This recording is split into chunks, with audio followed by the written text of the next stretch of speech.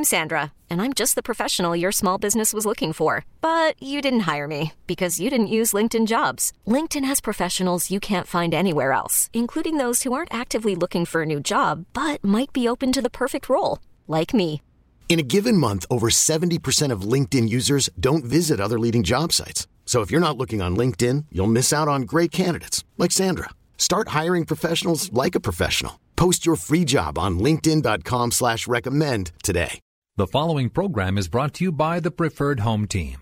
Content is provided for general information only and should not be treated as a substitute for professional advice from your legal or real estate advisors.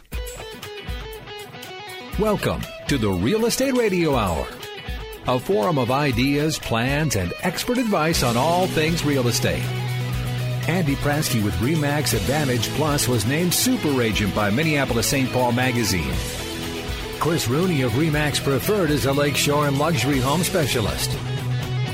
Together, they cover the Twin Cities. Thanks so much for joining us here on the Real Estate Radio Hour. My name is Steve Thompson, sitting in for Denny Long again this week. Denny returns next Saturday. He's on a Good Neighbor tour and doing well. Once again, we look forward to Denny's return next Saturday here on CCO. It is a lovely day. Pleased to be joined by Chris and Andy. Well, I'll tell you what, I've been kind of doing a lot of listings again, getting a lot of product on the shelf. But I'll tell you, Andy, don't you see that? I mean, typically around dates that go around the 4th of July, we typically get a lull. You know, you do. It's kind of an odd time of the year, though, because you'll see people that have their free time. They've designated this as a vacation, weekend.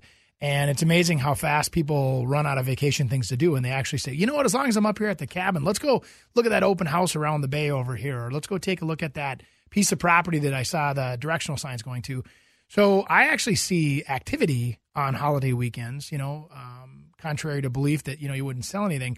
Some of the best weekends we have in real estate are Mother's Day, Father's Day, when people are out with the family for brunch and they stop by the open houses. And you got to move to your side of town. Yeah. Because we kind of have the opposite on the south side. You but that north side's a little different. The sanctity of a holiday? We don't. We capitalize and, I think the thing is, though, is that with a big weekend like this, traditionally, when we go through the cyclical selling seasons in real estate, we have the 4th of July is usually the beginning of the slower part of the summer for us in selling. Most people are, focused on family vacations or they're, want to get up to the cabin more frequently. And so we're seeing things generally slow down. The other side of that is getting kids into school before school season starts, which is actually just, less than 90 days away. So we're probably in a transition where we're going to see a little bit of a slow. But, I mean, gosh, this week, like you said, Chris, I've been ridiculously busy all week. And it looks like we're going to carry that momentum over into next week with new construction, existing sales. And the buyers are still coming in droves. So just listed another one, I think, which is kind of interesting. We talk about new construction a lot. You represent Eternity Homes. Yep. How many models do you even man? Oh, man, I think we've got, we're at 8. Quite a few of them, yeah.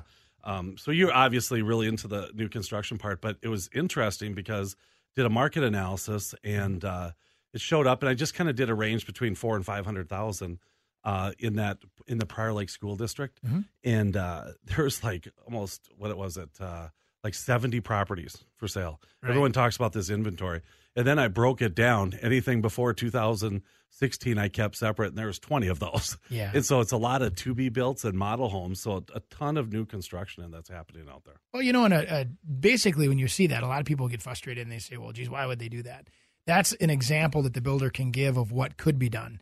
Maybe you want a 3,000 square foot house or you want a 2,000 square foot house. You want a walkout lot? Do you want the pond? And those just give people inspiration to want to come in and visit with the builder or the builder's representative and say, what can you guys do for this price? It is interesting, though, because the agents that are out there listening, I get busy, too, and do the same thing where also you'll book all the showings. And you're like, oops, I booked a couple of these to be built. So basically it says go to our model. And but the idea there is, again, to give an example, because you are who we're targeting. When you're out there as a buyer and you're thinking of going and looking at those houses in that price range, they do want to have those examples there to grab your attention, to try to lure you into building new, which, all I'm trying to do is support the economy. And from a existing real estate sales point of view, you have to take that into account. That obviously new construction is competition. And that's why I always say that, what new construction does is they try to lay out everything that they're better at and what they're including. So then people kind of look at it and kind of do a checklist, kind of look, hey, this guy's got cherry, this one's got maple, which one's better? But we have to do that from the existing side too. Because if we don't do that, then how can they compare it against new construction? Right. Because an existing home, you're going to get a lot more value per se. It might be 10 years older, but you're going to get your landscaping, you're going to get your blinds, you know, all of the things that, you know, maybe the deck, and then there's a patio, and then, you know, those things that you created over time that you have to pay for. I mean, you pay for everything when you do new construction, but it's new. And then we come down to, we've talked about this before too, where it's like, what's the price you pay versus the cost? The price on new construction is higher on the front end because everything's shiny brand new, but the cost to own it should be in theory less because you have warranties on everything. Everything will last longer. You're going to get the full life out of everything that's in that house, from the water heaters to the furnaces to the carpet. And so when you buy an existing house and you buy that and you say, oh yeah, the roof is 8 years or newer. Well, it's probably 8 years and a day, you know what I mean? And so you're already pushing the limits. So they've taken a lot of the life out of those items as well. So that is part of the price difference, because people ask me all the time, you know, why is new construction so much more? And the big thing that I'm concerned with, as, you know, flying 10,000 feet up looking down, I'm concerned with labor, I'm concerned with lot prices, because those two things are starting to squeeze us, and lumber. And lumber prices are starting to fluctuate up again, and because of supply and demand. And so what happens is those things can jump new construction up. All of a sudden, a $400,000 house can jump up to $425 pretty fast. And then you just nipped off, you know, 13, 14% of the buyers. And now all of a sudden you think, oh my gosh, housing's slowing, when it's just a simple economic, you know, example of what's happening out there. So, you know, later on in the show, we're going to talk a lot about estate planning.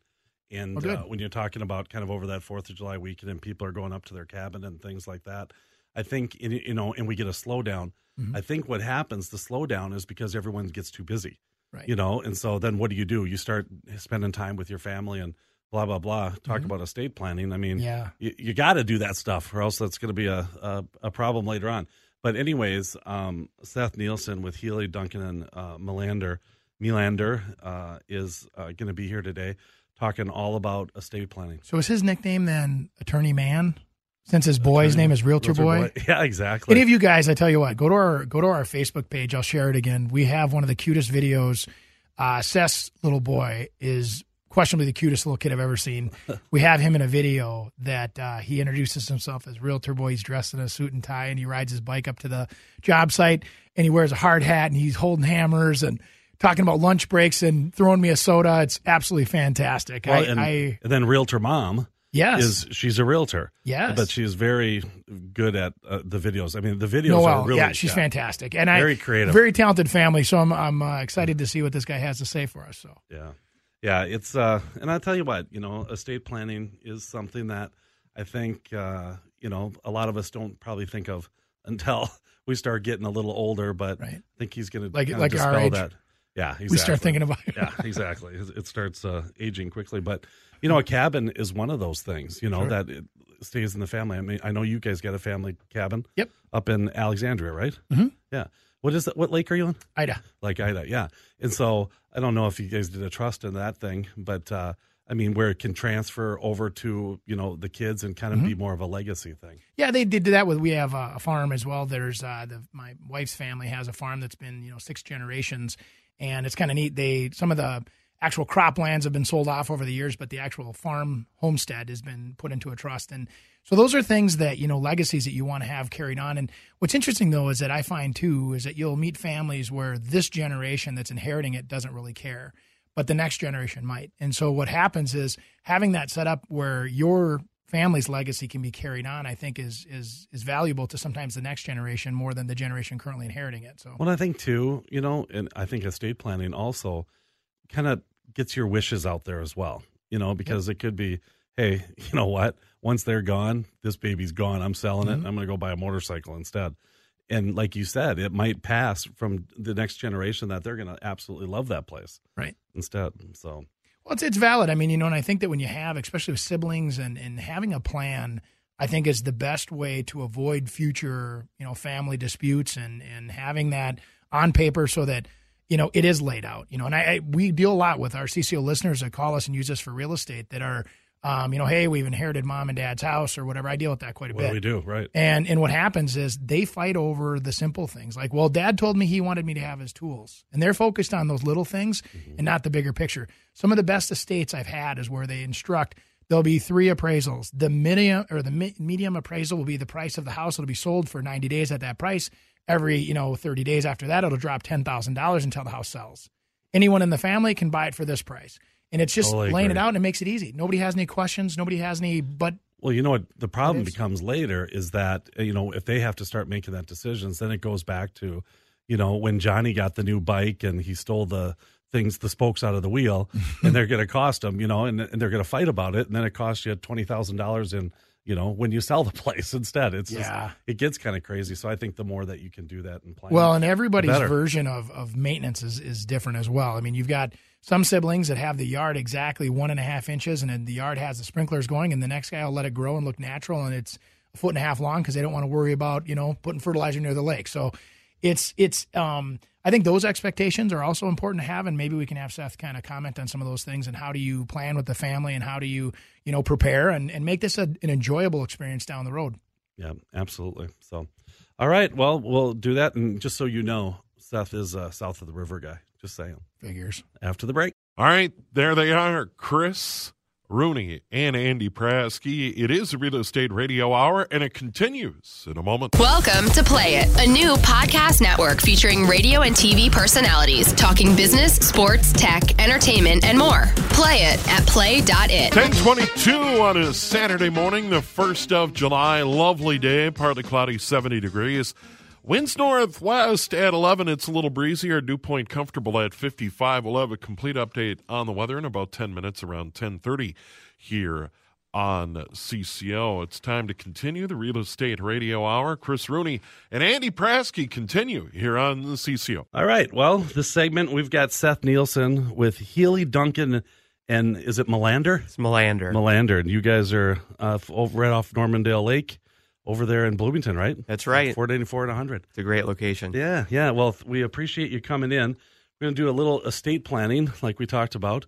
And I guess for a general definition of estate planning, let me know. Sure. Well, estate planning is a pretty broad topic, but it really is an opportunity for people to think about the future, for people to think about what they want to happen with their assets when, as they age and as they are looking to pass them on to the next generation. But it's also a really great opportunity for people to think about what's important to them and their values and how they also want to help transition those to the next generation as well. It's a very broad and comprehensive planning approach. It's a great way to get your life organized and to really put into place a plan now that will help create a legacy for the long term.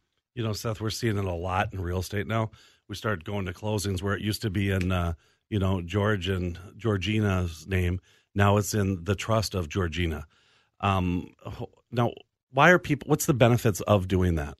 And I also look at it and I say, you know what? There's people that are like in their 40s that are starting to do this. And I'm like, gosh, they're going to be selling probably 2-3 more times. I mean, is there a process in which they can just move it to the next one too? Sure. It's a very, very common approach for people to transfer or to put property in the name of a trust. There are several different types of trusts that you might consider putting it in, but what we see most common is people having a revocable trust set up, and they're doing that primarily for long-term planning purposes. The idea is that if you own property in the name of a trust, when you pass away, the trust continues to own the property. So it takes it outside of the probate process, and it makes for a really smooth transition of the ownership of the property to whoever the next beneficiary is. So if you're the trustee and you're buying the property for your trust, you would be, for practical purposes, the owner of the property, even though it's in the trust's name. And then when something happens to you and it would pass then to, say, your children, you don't have to change the title of the property until the trust needs to terminate. Okay, is there a reason that some people would just put it in? Let's just say it was my wife and I. It was Christine Rooney trust. But I've seen it a lot where it would just be in Christine Rooney's name. instead. Is that an estate planning thing that it's in one name, or is that just the name of the trust? In one person's name, in terms of a trust being in just one person's name? Yeah, that it actually mentions just the one person's name in the trust. Yeah, there are a lot of different reasons why you might consider doing that. You know, if one spouse is maybe in a higher risk profession for a lawsuit, like a physician, a lawyer, somebody that, you know, is in a higher risk profession, you might see one spouse taking the property in his or her name as a tool to help shield some assets in that respect. But, you know, most commonly we do see couples take property take the title at least jointly in both of their names. Okay, so now if you have one property, say I want to put my personal residence in a trust, what about like second homes or cabins or rental properties? Can they go in that same exact trust, or is it like you have to have individual ones? Yeah, so this is one of those things where it really depends on the individual's kind of unique circumstances. In some cases, yes, you can put, you know, whatever property you want into the same trust. When you're getting into maybe a lake cabin or a vacation property, something that you might want to be a legacy asset that's going to stay in your estate for many generations, that's something where you might want to consider other planning approaches, like maybe putting it into an LLC. The idea there is you want to have some sort of structure in place to allow the next generation to manage the asset. You know, trust is great for transferring assets from generation to the next generation, but with a lake cabin, with a vacation property, with a farm, things like that, where there is ongoing operations and the need to maintain the property, you might do other things. So it really does depend. But I mean, as a general matter, yes, you can certainly put more than one property into a trust if you want to. Now, when you talk about legacy properties, can you put other demands or stipulations within the trust that, like, hey, it's going to all the kids, but it needs to stay, you can't sell it, all that kind of stuff? Or would that be more of a will? You know, within there are certainly restrictions on that. You know, generally you don't want to alienate people's ability to transfer property. With a trust, you know, here in Minnesota itself, trusts can only last so long. We have what's called the rule against perpetuities, which is a pretty old, arcane rule that says that if you're creating a trust, the interest that you're providing for have to vest in the beneficiary within a certain number of years. So you can't put something into trust and expect that it's going to last there forever. But it is a really good long-term planning tool. Other states, I'm also licensed in South Dakota, they have different trust rules, and they actually allow you to create what's called a dynasty trust, and those trusts can last forever. There's no restriction on how long they can last. And so we do see some clients looking outside of the state of Minnesota even to create a trust in another state for that primary purpose of being able to have it last longer. That's interesting, because I've actually been running into people that are actually moving out of Minnesota into South Dakota they're talking about all the tax benefits, and that might be one of them. That wouldn't be a tax benefit, but the tax benefits of living in South Dakota are pretty great. They don't have a state income tax, and so for people looking to amass wealth in a trust, if you are a South Dakota resident, or if you can, it's hard to avoid Minnesota tax if you create a trust. And my understanding is that if you're a Minnesota resident and you create a South Dakota trust, your assets and the growth within that trust is still going to be taxable here in Minnesota. But if you are able to transition and become a South Dakota resident, if you're saving that 7 or 8% a year, you compound that over many years, and you can see the impact that having your assets in a state like that, how the impact that could have over the long term. Yeah, we're talking with Seth Nielsen with Heley, Duncan, and Melander out of Bloomington. Seth, you're talking about irrevocable and revocable trusts, the difference. Sure. So that's kind of the most basic distinction between trust types. A revocable trust is really, it's a planning tool that allows people to transition property to the next generation, but it really allows them to retain control over the assets. So that's by far the most common kind of the entry-level trust planning that we see people doing, where they move things into trust and they're not ready to maybe give things to their kids yet. That would be an irrevocable trust. But with a revocable trust, they want to plan for the future while still retaining some control. With an irrevocable trust, you're starting to move assets out of your estate. And there's a lot of different reasons why one might do that. But the idea there is that you are permanently parting with ownership of your asset. So it does take more planning. It's a more complex trust, and there are certainly a lot more tax implications that can come into play when you are, essentially gifting away assets during your lifetime and having them held in the name of a trust. Okay. I know we got to go to break, but I was thinking maybe next segment we could talk about ages, like when to start all of these kind of things. So sure. We'll do that after the break. All right, we've got more on the Real Estate Radio Hour with Chris Rooney and Andy Prasky. We'll have the weather here in a second. 10:35 on a lovely Saturday morning. It is the Real Estate Radio Hour. Andy Prasky and Chris Rooney are in today. Okay, yep. Seth Nielsen with Heley, Duncan, and Melander is with us today talking about estate planning. You obviously do a bunch of other work. You're an attorney. I am. Yeah, and what other disciplines? I have a pretty broad practice. I do a fair amount of civil litigation, and then I do a lot of work with small and medium-sized businesses, helping them with whatever might come up in their day-to-day, whether it's contracting issues or real estate issues, employment issues. And then a component of my practice also is focused on estate planning. Yeah, exactly. And today we're talking a lot about the estate planning and trusts that we're seeing a lot in real estate. So I think a lot of people think that, hey, to be able to have a trust, you got to be worth quite a bit of money in which to be able to do it. What is the typical client, and when should a person get started? One thing that I learned very quickly in this area is that there's no such thing as the typical client, especially when you're talking about people's estates and their assets and their values. Everybody has kind of their own position that they're in. And from a client perspective, there really is no cookie cutter client, typical ideal client. I have some clients that are very young that are trying to be proactive and trying to get their estates in order. Like what age?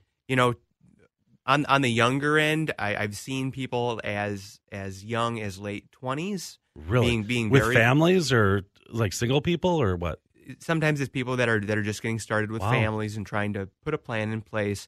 Sometimes, parents will bring in their younger kids that have gone off to college to do some basic incapacity planning. So, kids that are 18, 19 years of old, they're not really calling me themselves to get this done. It's oftentimes at the urging of their parents. But, that's on the younger end of things, all the way up to people that are later in life that are, really looking to kind of tie the final bow on their estate and get it ready for the future.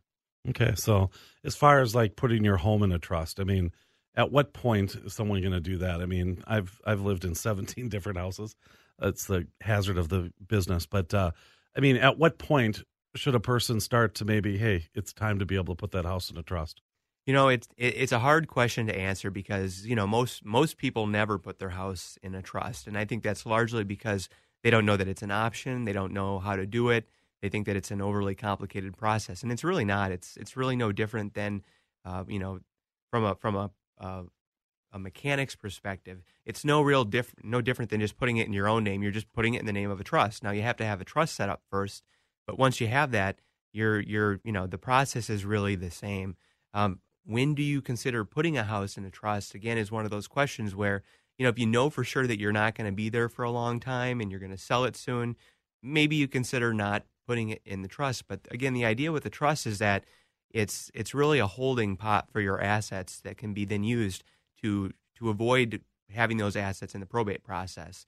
And unfortunately, nobody knows when they're going to need that trust. Nobody knows when they're going to get into a car accident that might unfortunately take their life, or when they may be, traveling out of the country and something may happen where they really need the house to be in that trust. And so we always encourage people to consider putting, their home in trust sooner rather than later. But again, there's not a one-size-fits-all answer for that. Do you see the trust as more of a protection of your assets or tax benefit type thing? So with a revocable trust, it doesn't really do either of those things. You don't get any tax benefits from moving your property into a revocable trust because, again, you're basically still the owner. You still retain all those incidents of ownership in that you can sell the property, you can give it away, you can mortgage it. You also don't really get any creditor protection because for the same reasons, really. It's still your property for all practical purposes. That's when, if you're looking at trying to get certain tax benefits now, or if you're looking to try to put a plan into place that might have some creditor protection elements to it, that's really when you get into the more advanced irrevocable trust planning. So how far can you go with an irrevocable trust? I mean, I would venture to guess that an irrevocable would be maybe some people with a lot more higher net worth that would go that route, because it's basically just getting it's out of your name and completely gone at that point. Yeah, you're completely right. It's a much bigger decision to make, and you don't see people that are living paycheck to paycheck that want to have an estate plan done. Those types of people typically aren't doing irrevocable planning. So you are typically looking at people that are that have a significant net worth, that are looking for ways to, over the course of a number of years, transition some of their funds out of their estate to help bring their federal taxable estate down, or their state taxable estate down, to try to avoid some of those estate taxes. Yeah. So, and I think the other thing is it's harder to hold your kids hostage if you lose that leverage.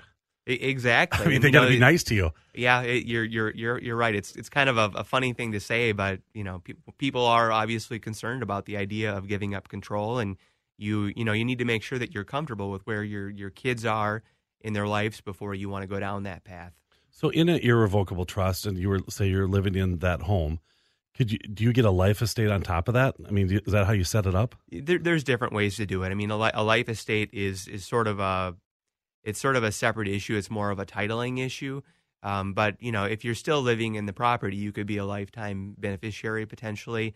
I typically don't see a whole lot of people that are putting properties that they're living in into an irrevocable trust. You're usually going to hold that probably in a revocable trust. Okay, so it's typically bigger assets. Like if you have companies or buildings that your company is in, those kind of things that you do. That types of securities, different types of mutual funds, stocks. You can move any type of an asset out of your estate. It's essentially gifting it away, and whether you gift it directly to your kids or whether you're gifting it to a trust, it's just, the idea with the trust is that you're putting it into a container, if you will, that's allowing you to have, put certain controls in place as to how the asset's going to be managed or used in the future. If I'm considering doing a trust and I come ask you, what do you say to me that says, hey, that I'm going to go forward and start doing all this type of estate planning? I think I don't know. I think and sometimes people always think they're going to, live forever. And we know how far it goes. I mean, I just turned 50 and my God, I mean, that got here pretty darn quick, and my wife and I were just talking the other night. And we're starting to talk about this stuff, and I'm like, "There's no way." I mean, it's already here. But what do you tell people that are thinking about doing it? You're exactly right. Time flies. I now have 3 little kids, and the oldest is 5. And my wife and I have bought and sold now several homes. And you look back over time, and you think, how did we get to where we are now? Because things just move so quickly.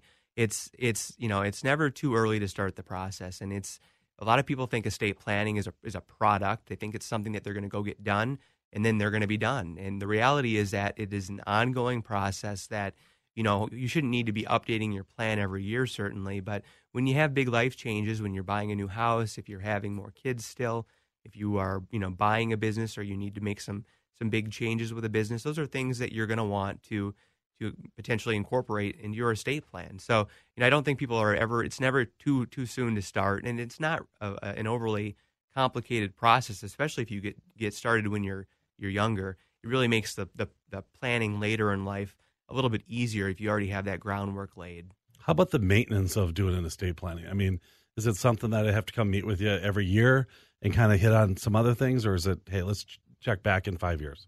No, I try to reach out to people on an annual basis, but for most people, I mean, there's not typically things that need to be done every year. It's more of a check-in just so that the clients feel comfortable and so that they know that I'm here as a resource if they do have questions.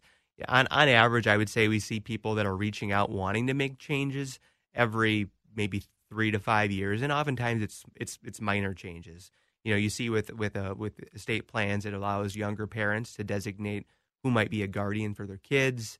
That's something where 5 years from now, the person that they had designated in their estate plan as the guardian, maybe it's not the same person who would be the best fit for their kids now that their kids are 5 years older.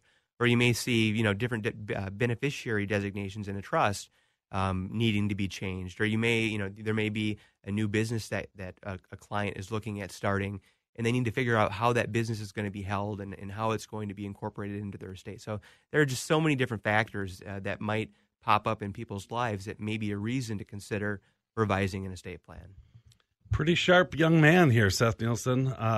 St. Thomas undergrad, and then where'd you go, William Mitchell? That's right, St. Thomas and William Mitchell. So I've been in the St. Paul and Twin Cities area now for a long time. Yeah, formerly from Iowa. Formerly from Hawkeye Iowa. or Gopher fan? My dad went to the University of Iowa for dental school, so I've always been a Hawkeye fan. You're a Hawkeye. Uh-oh. All right, how do people get a hold of you? You know, I'm easy to get a hold of. You can find us at our firm's website, which is HeleyDuncan.com. Our firm's phone number is 952-841-0001. And that's Seth Nielsen. And Heley's Heley. Heley, and Duncan is Duncan. All right, got to take a break. All right, the Real Estate Radio Hour with Chris and Andy continues in a moment. The McCarthyAuto.com time is 10:46. Certified Cadillacs on sale up to 40% off the original MSRP.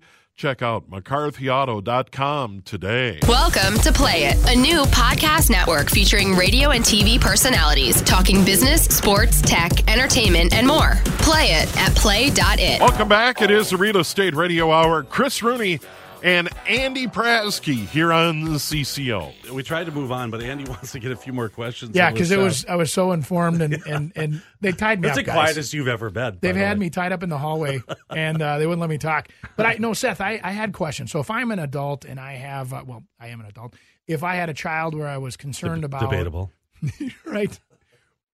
That's a whole other hour. And age-wise, you're definitely an adult. Right, thank you. Yes. And relate to second graders. But anyway, so the idea that coming down to you wanting to protect one of my children, and having I want to have a house that I don't have a lot of money. I'm not a multi-millionaire, but I do have a house that's worth a couple $100,000. I would like them to be able to stay in that house and afford that house.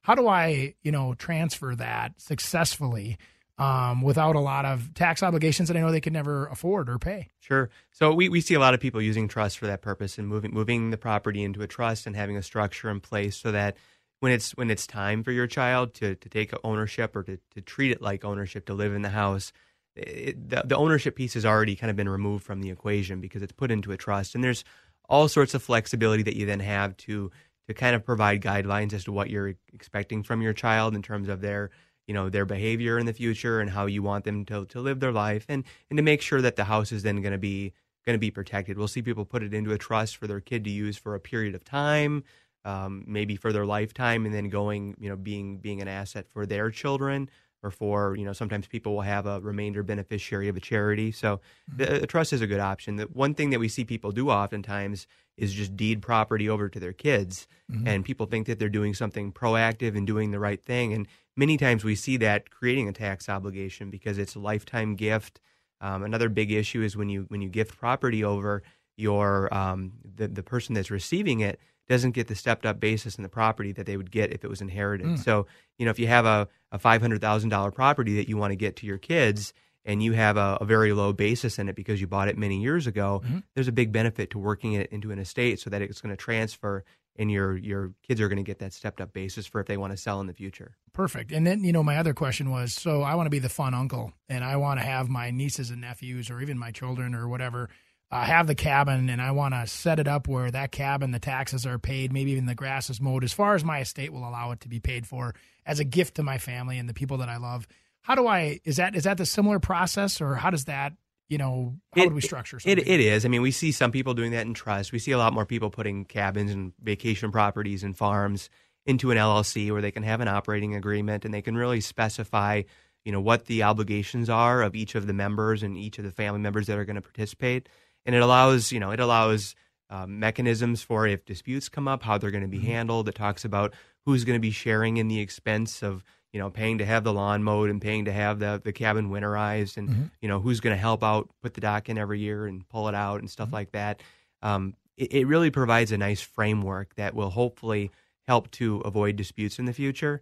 And, that's one of the biggest things we see is parents, they have these legacy assets like a cabin that they really want to remain in the family, but without a plan in place, once mom and dad are gone, without an LLC or a trust or some sort of a structure like that, it's just hard to know what exactly is going to happen. Well, and having that exit strategy for some of the siblings as well might not be a bad idea, because you get the one brother, the sister that says, you know what, as much as I appreciate mom and dad wanting us to own this together, I don't want to. And having that as part of it would be a nice clause. Well, how about this too? What about people that that have gotten it? So the great uncle here, the fun uncle, just gave it to one of his nephews. That's a real problem. That's got liens against him. He's got judgments, getting in lawsuits and all that kind of stuff. Is that this plan's gonna have in place that's not going to be able to tie against this property then too? Yeah, I mean, you'd want to make sure that you're not gifting it to somebody that has creditor issues. That's something that you'd look into on the front end, because if you do just gift over property and they have creditor issues, there's nothing that would prevent a creditor most likely from going after the property. But if you have it in an appropriate vehicle, whether it's a trust or an LLC, may or may not be appropriate depending on the situation, but it's going to remove it from even the beneficiary's ability to make an absolute distribution or receive a distribution. You may be able to work that in to have creditor protection, but still allow them to have the benefit of using the property. I think, Andy, that makes sense why you didn't get on that trust. They made me for my own LLC. I don't get it. Yeah. No Andy LLC. They only gave me rights to the gas tanks, and I have to fill them every week before the kids get there. How about what do we got going this weekend? We're actually full-fledged open houses across the board. I've got stuff from St. Paul all the way over to the northwest suburbs, new construction.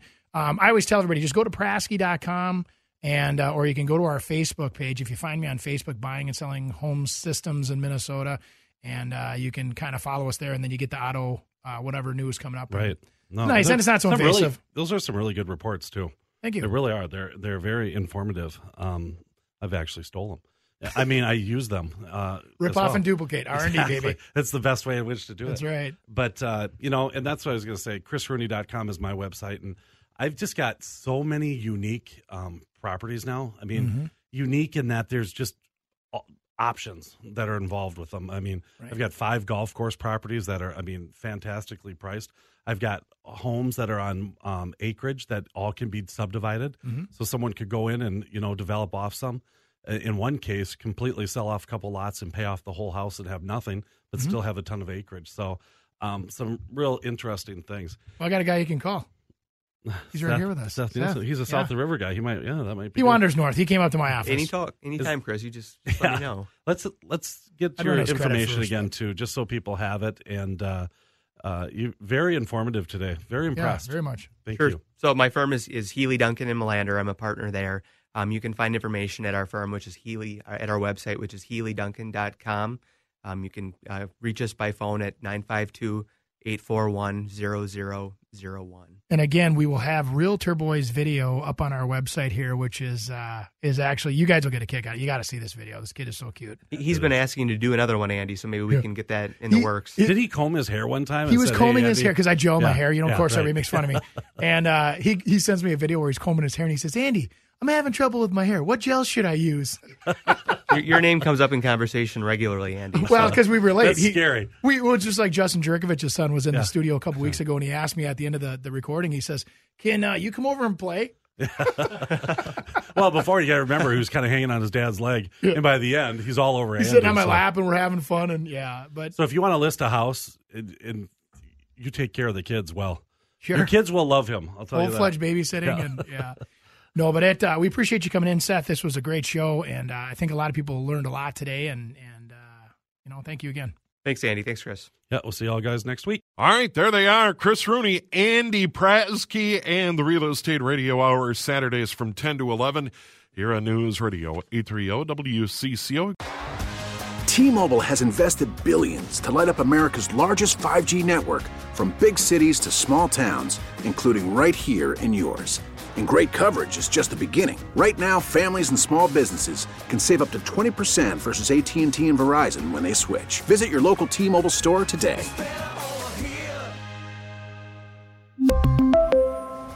Plan savings with 3 lines of T-Mobile Essentials versus comparable available plans. Plan features and taxes and fees may vary.